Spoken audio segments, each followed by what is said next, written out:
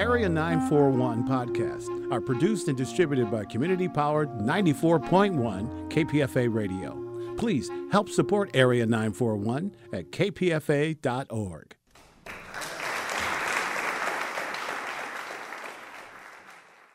I'm Richard Walensky. This is KPFA's Bay Area Theater Podcast, featuring stage reviews along with extended versions of interviews heard on Arts Waves on Cover to Cover.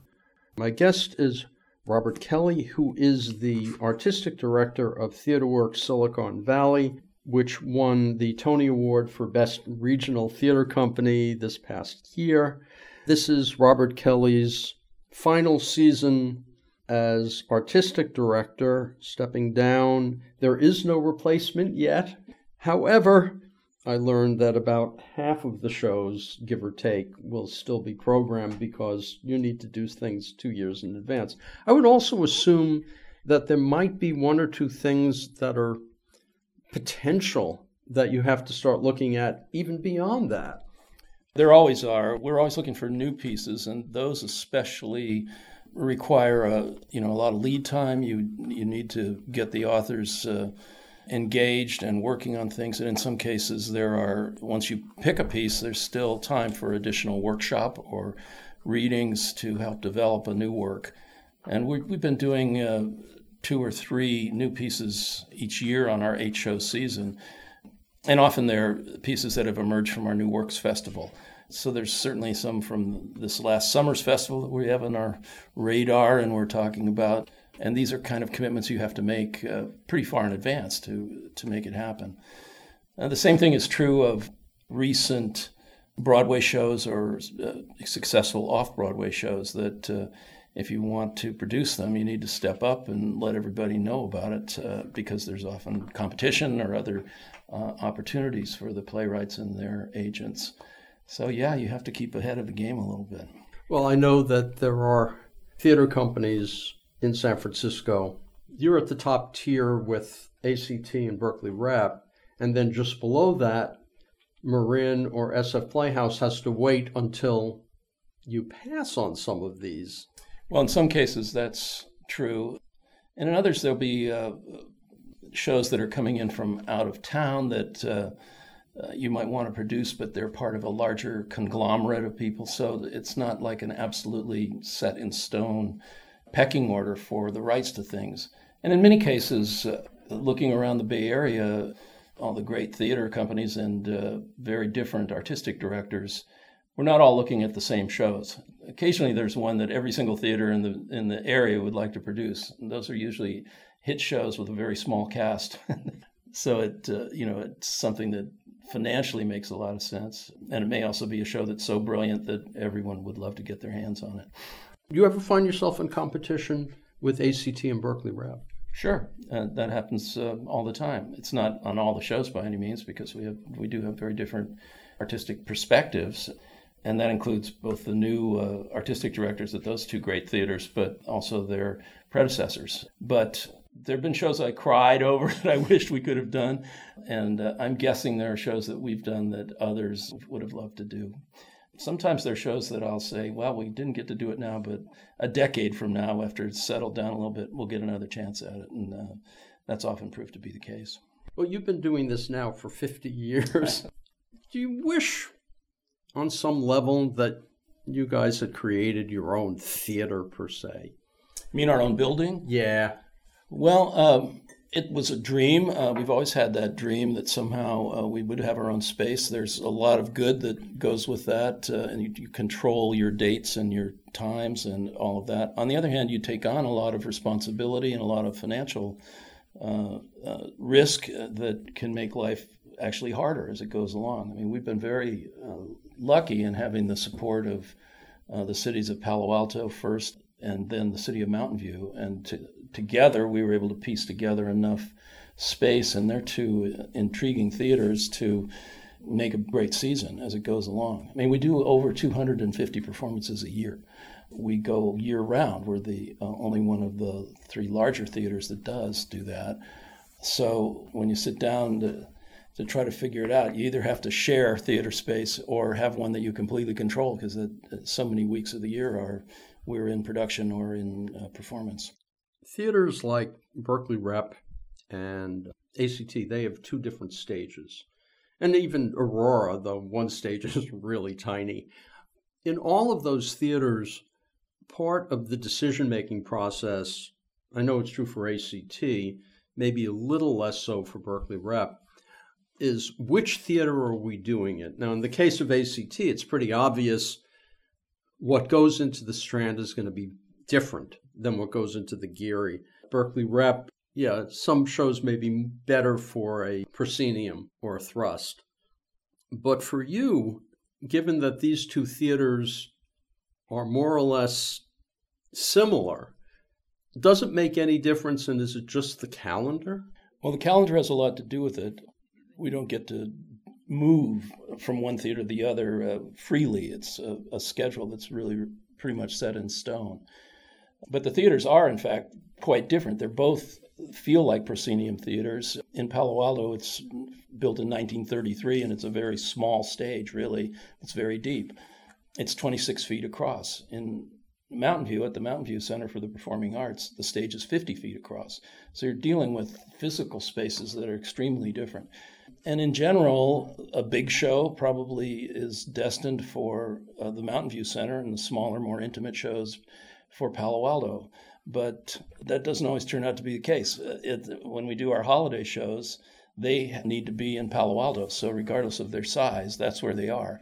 Actually, in some ways, it helps economically, because trying to build enough scenery for a 50-foot space is a lot different than building scenery for a 26-foot wide space. So you can do a little more scenically. I like the ability to do top-end main stage productions in two very different spaces. And our subscribers have been very loyal, and they appreciate the virtues of each of the theaters. One theater is 25 years old, the other one's over 75 years old. So there are some differences, to say the least, in creature comforts and all of that. But I love working in both of them. Curiously, as someone who has to deal with sound issues, Lucy Stern has better sound. Well, Lucy Stern is about as small a space in terms of the audience space as you could imagine in the theater these days, whereas Mountain View is very large. So you're trying to deal with sound issues in an extremely big box, if you would. And it's a very tiny box at the Lucy Stern. That makes it easier to hear. The audience is actually closer together instead of going way out to the sides, and that makes the sound a lot easier to pick up on. We mic our actors at the Mountain View Center, because if you turn sideways there as an actor, somebody sitting sort of behind you really can't hear. That has made a big difference for us and for our patrons. What's the difference in the audience size for the two theaters? Well, surprisingly, they're not that far apart. One is about 400 seats. That's in Palo Alto, and it's just about 600 seats in Mountain View. So very big space with 600 seats, a very small space with 400 seats. And yeah, they're just differences of scale, differences of intimacy. None of the seats are very far from the stage, really, in either theater, and that's I think that's an advantage. It helps you fully experience what's great about live theaters. It's live, and they're real people, and you can actually see them, and depending how close you sit, you can actually feel them and look at the sweat, or look at the anxiety, look at the confidence that they bring to the show. If they were in New York, they'd be off-Broadway, because they're, I think New York is 900 seats is Broadway. I don't know the exact numbers, and there are a lot of different sized theaters on Broadway. Some of them feel closer to the Lucy Stern because of the age of the theater and just the overall feel. But yeah, if you're in the third balcony at some of the theaters in New York, you're in trouble. I went and saw Hamilton in a preview, and the only seat I could get was at the extreme end of one row, and I could literally, I think I could have hailed a cab from my seat. But there's a lot of shows that need that size. I just saw Hamilton there. I'd seen it in New York, but I got to see it again here, and it was a wonderful show, and they did a great job of it. But, a show with that kind of impact and ticket demand and demand for as large an audience as they can find, it really pays off to have a couple of theaters that size. Robert Kelly, let's talk a little about this past season at TheaterWorks. My favorite show, I had a couple, was Talk Everlasting. Before we went on the air, you were saying that was kind of scary. It was like taking a giant leap and you didn't know what would happen. Well, we knew that the title of Tuck and the story, the wonderful story, was one that was read in schools nowadays, that a lot of young people, had become part of their reading, part of their kind of exposure to young novels and so on. And there'd been several films of it, including a Disney film. So it definitely had some youth potential. But we also realized the book had not been written anywhere near the youth of a lot of people in our audience, certainly including me, that we didn't know if people would actually come. It's sort of an unusual title, and what might it be? But I totally believed in that show. I loved what it had to say. I loved the way that it said it, and the music and lyrics were superb. So we said, let's go. Let's see what we can do. I mean, there's always a lot of pressure on a holiday show, especially here at TheaterWorks, because we've been doing a different show every year at the holidays, in some ways starting from scratch, as opposed to a Christmas Carol or something that people are familiar with. So you're reinventing the wheel every time, and there's a lot riding on the show. But we wound up with a wonderful cast and just a very beautiful show that was very touching and had a lot to say about life and about young people trying to figure out what to do with their lives. You directed it. I did, yeah. And you had to do some reconfiguring for the final sequence. The last part of the show is a big challenge, and we made a few changes in it to tighten it up. We were doing it with a cast that had at least 10 and maybe 12 fewer people than the Broadway production. And what happens in the show is suddenly there's a whole progress of time through close to 100 years with a swirl of characters, which was easy to do when you had 10 more people than we did. And so we needed to find ways to both tighten up the sequence, but also ask actors to take on more than one role in the same sequence and make it all plausible.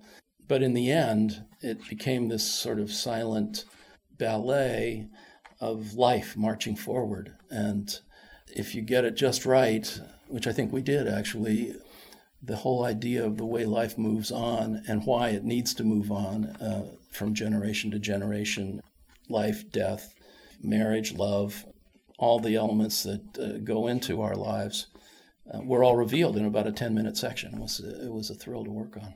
Do you know if the show is going to be going anywhere again, or is this it? Well, our production is done. The show gets done around the country now, and I don't know if there are other regional reps that have picked it up. I'm eager to see what people's schedules are for the coming year and the year after. But I did see it on Broadway in its original version there, and it didn't last long on Broadway. My conclusion was it was, how to put it, it was too sweet a show for Broadway. But I knew it was one I needed to do if we possibly could. It just intrigued me and entranced me, and that's the feedback we got from our audience as well. Well, we were talking about it before, is that, of all the TheaterWorks shows I've seen over the past few years, that one, for whatever reason, stands out.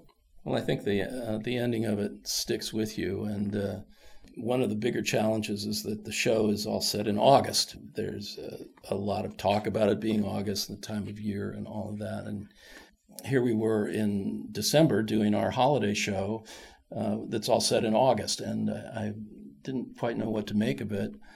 I wanted there to be a holiday feature. So in the very last scene of the show, which features people from the past coming back into the present, we decided to set it in December and add a little snow to it. So that's the way the show wound up.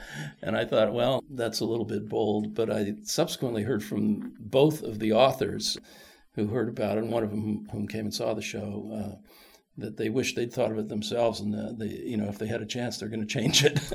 Well, it sort of makes sense since it takes place in the summer for the whole show, and in the past, it's now winter in a certain respect. Yeah. Now we'll see how to get it into Pride and Prejudice, which is our next holiday show. Let's talk about the upcoming season. Ending on October 27th is Mark Twain's River of Song. How did that come to TheaterWorks? The authors Randy Myler and Dan Wheatman have had two other shows here at Theater Works, and they were both just great shows that I dearly loved. And their shows use a lot of music. They're not exactly musicals or even musical reviews, really. They combine a huge amount of music, mostly traditional songs, played live by great musicians, but also give you an entry into the world that they're portraying. They'd done shows about the blues and the evolution of the blues, which it's called It Ain't Nothing But the Blues. Here it was a big hit, and not too long after that, a couple of years later, one called Fire on the Mountain about mining country in America and both the music and the challenges of life in that area. And I'd loved them both. So when it came time to pick a final season, I was looking for something that was musically oriented, but wasn't a musical per se. I'm always looking for shows like that because I just love the integration of music and drama. And this one, when I heard that they were doing something with Mark Twain and with the music of the 1850s and before, and it was just a little small production in the Midwest, and I went, whoa, that sounds like our kind of thing. So I called them, and they were actually doing it in a sort of dinner cabaret with a cast of 3. And I said, where are you going with this thing? And they said, well, we're dreaming that it will become a main stage show, that we can expand the cast significantly. It is about Mark Twain and his vision of life on the Mississippi in that era. And as soon as we had that conversation, I knew it had to come here. And then the final piece of the puzzle, not just having them come and work on the show and further develop it, but finding Dan Hyatt, and he was available and eager to play Mark Twain, which was for all of us in the Bay Area who are great fans of Dan's. He's one of our greatest actors ever. This was just made the opportunity all the more thrilling. There were a couple of earlier shows this season because you start. We start early, yeah. We're year-round. We start in the summer and we end in the summer. Christmas show, Pride and Prejudice. I looked up Pride and Prejudice musical, and I found that there was one, but it's not this one. There have actually been a number of them around the country, and certainly a number of them over time. There's a ton of film versions of it, BBC Complex special, the Colin Firth version, and then there's the Keira Knightley version, which is a wonderful film. I'd been trying to get Paul Gordon, who's the composer and lyricist and adapter of the show, to do a Pride and Prejudice for a number of years. We had a great success with his production of Emma, which is another Jane Austen piece that proved to be a huge success here. And actually, we've done 4 world premieres of his, various pieces over time. He did another version of Sense and Sensibility, which we haven't wound up doing because we already did a version of it not too long ago, but it's still on our radar, to tell you the truth. But at any rate, I had pleaded with him to do it, and the time finally came, and he let me know that he was working on it, sent me 1 act, and then eventually the whole thing. But there was no question that we were relishing the opportunity to put it on. And so it's such a well-known story, and so many people have read the book, that it has its own challenges. Among them is the challenge of casting Lizzie Bennet, and Mr. Darcy, because they have a very distinctive style, life, thought process. Almost everyone who's ever read the book or seen any of these films knows exactly what they look like and what they're supposed to be like. So you walk into the show as a director and a casting person, knowing that you're trying to find someone who's so perfect for it that they will convince the audience that this is actually the version that they're going to remember forever. So that'll be one of our challenges as we go along. Have you cast it yet? Yes, we have. So is this a world premiere then? Or? This will be the world premiere of it. As I said, we've done several other world premieres from Paul. Emma, Daddy Longlegs, Being Earnest, which was a musical of the importance of being earnest. And he also did a complete score for us for a production of Twelfth Night that we did that was set in the 60s, and Paul wrote music for that as well. We're old friends. I'm a great fan of his work, And actually, the way we got acquainted was with our production of Jane Eyre, which he'd done on Broadway, and he was a Tony nominee for his score. But he was living in L.A. at the time we produced it. He heard about our production, which was the first one after the Broadway show, first one in the country. He got curious and came up to see it, and he loved it, and that sort of launched this relationship. Next show you have is Pianist of Williston Lane with Mona Golubac. I interviewed her for that when it was at Berkeley Rep a few years ago. Berkeley did it a while back. And it's the same show. It's the same show, and she's a brilliant pianist who is telling the story of her mother, who was also a brilliant pianist, but whose career was nearly curtailed because she was in Vienna as at the time of the Kristallnacht and the entire Nazi takeover, and managed to get out of Vienna and to London as a result of the Kindertransport. Eventually, through skill and the help of many other people in London, wound up fulfilling her potential as a pianist and became a very popular and important concert pianist in her own right. It's kind of the story that most affects me and why I felt it needed to be on the season. It's a story of the worst that mankind can imagine and the best in counterpoint. That's the kind of show and kind of vision of mankind that I've always sought as we've put seasons together and found shows for TheatreWorks and its audience. Is that sort of why you chose Ragtime, too? Well, Ragtime is very much that same kind of story, primary level. It in many ways summarizes all the themes that have been essential to TheatreWorks over time. Certainly the blend of music and drama has been vital to us. I personally have a favorite period in history, and it's this exact period of Ragtime, about 1905 to 1915. But more importantly, it takes on aspects of life that I find both terrifying and in other cases absolutely inspiring. The path of immigrants in America, the way they have changed the country, the challenges they have faced, certainly in that era, which was a major era of immigration. And of course, it's reflected so much today in our conflicts over immigration and the role of immigrants in our culture. That's a major theme. The racial prejudice that haunts us still, but was so much more evident in the turn of the century, is a huge theme in the show and has been a major theme for TheatreWorks from as far back as I can remember.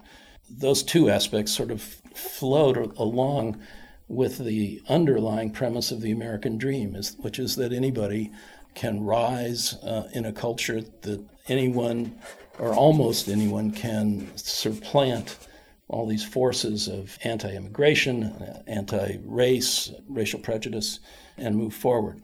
And, not everyone can in this play. It's honest. It doesn't say, it's not a Pollyanna kind of show.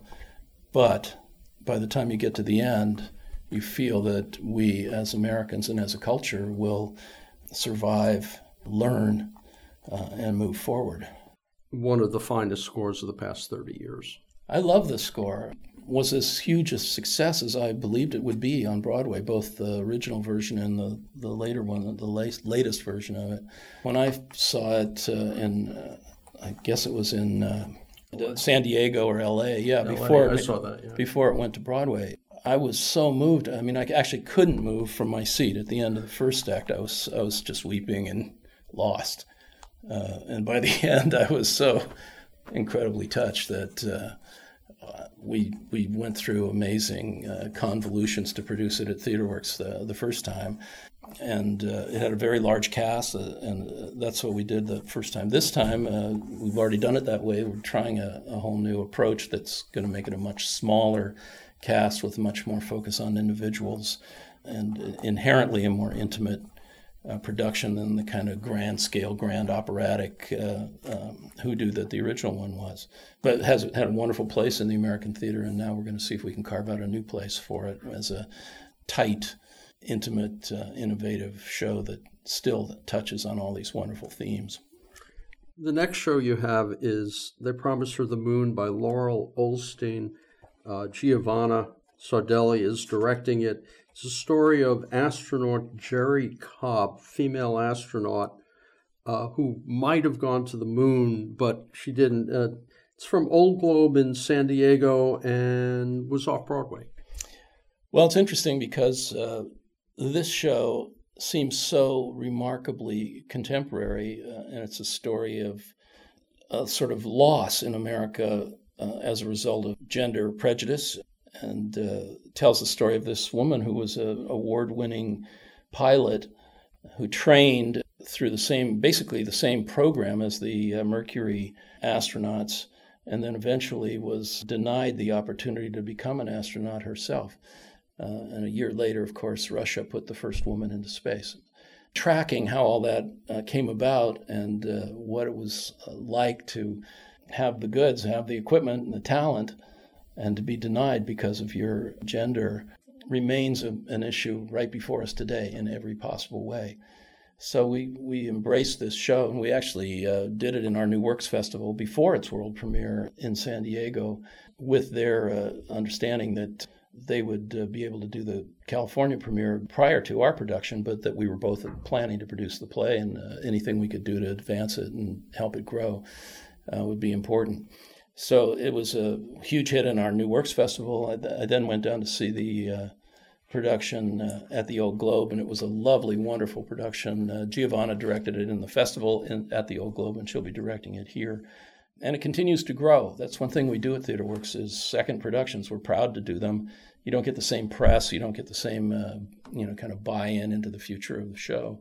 But you get a great show, and in many cases, we'll bring the author back in, even though it's already had a world premiere, to continue developing the show.